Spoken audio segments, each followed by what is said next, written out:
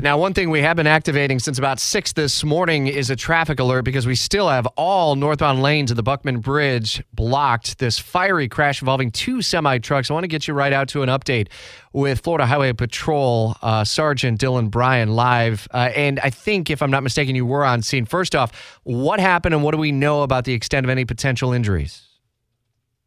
Yeah, good morning. Case is actually involving 3 commercial motor vehicles. One was actually disabled on the shoulder, waiting for a wrecker to arrive to remove that vehicle from the roadway. The truck was approaching from the rear, and what we believe at this point started suffering fatigue or just flat out fell asleep and veered off the roadway and struck the back of that first truck. After the collision, a debris field ensued, which a third truck ran through and was struck by some of that debris, so that's why the third truck was involved. But again, fortunately, no injuries were involved in this particular case. But unfortunately, we have a significant traffic issue that we've been trying to handle as quickly as possible. We do have safety contractors and personnel on scene trying to remove the debris field and the vehicles themselves. That way we can get this roadway open as quickly as possible. Sergeant, because of the fire and then also the materials that JFRD crews had to put onto, and it's right at the base, if you're leaving Mandarin, like right over Scott Mill Road, if you know that area, will that require the Buckman to be closed northbound for hours or longer? Well, right now, as you mentioned, due to the complexity of the scene, obviously involving fire and not only the debris that was caused by the crash, but also from the substance that fire rescue had used to extinguish. There is extensive cleanup required. We're watching it very closely. We have personnel on scene watching, obviously the waterway. The river is in close proximity to that, so we're making sure everything is handled appropriately. But as soon as that is cleaned up, we will certainly have things open as quickly as possible because we know this is a huge, and a drastic impact on traffic and getting our motoring public from point A to point B today. On the southbound lane, Sergeant, is everything good for and safe for people to get on? This didn't impact southbound lanes out of Orange Park into Mandarin?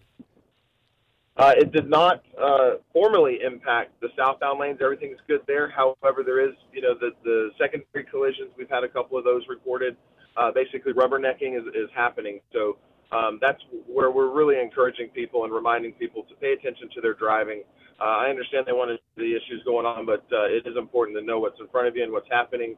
That way these additional crashes do not occur. So please pay attention to your driving, get from point A to point B safely, pack a little extra patience and obviously a little bit extra time this morning as the routes are changed. Sergeant Dylan Bryan with Florida Highway Patrol. Your phone was breaking up in the very beginning. I just want to make sure that I heard you correctly. You believe that one driver of a semi-truck either began to fall asleep or may have been dozing and rear-ended a semi-truck that was pulled off onto the shoulder? That's correct. The first truck was actually involved in a previous collision, so was disabled for a wrecker on the shoulder. When the second truck was approaching from the rear, actually possibly fell asleep or was suffering fatigue, veered off of the roadway and struck the back of that other truck. Oh, that driver going to face any charges?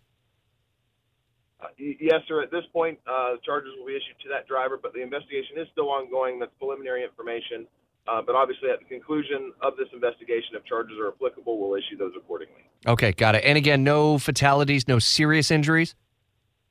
That is correct. No injuries were reported in this crash, and we're very thankful for that. All right. Sergeant Dylan Bryan, we'll stay close contact with you. I know FDOT is also working very closely with you all, and you will be looking over the bridge here over the coming hours, perhaps. This is going to be a while because we still have the one truck that is on the bridge at this moment. We will update and reset for you weather and traffic just ahead on the Friday edition of Jacksonville's Morning News.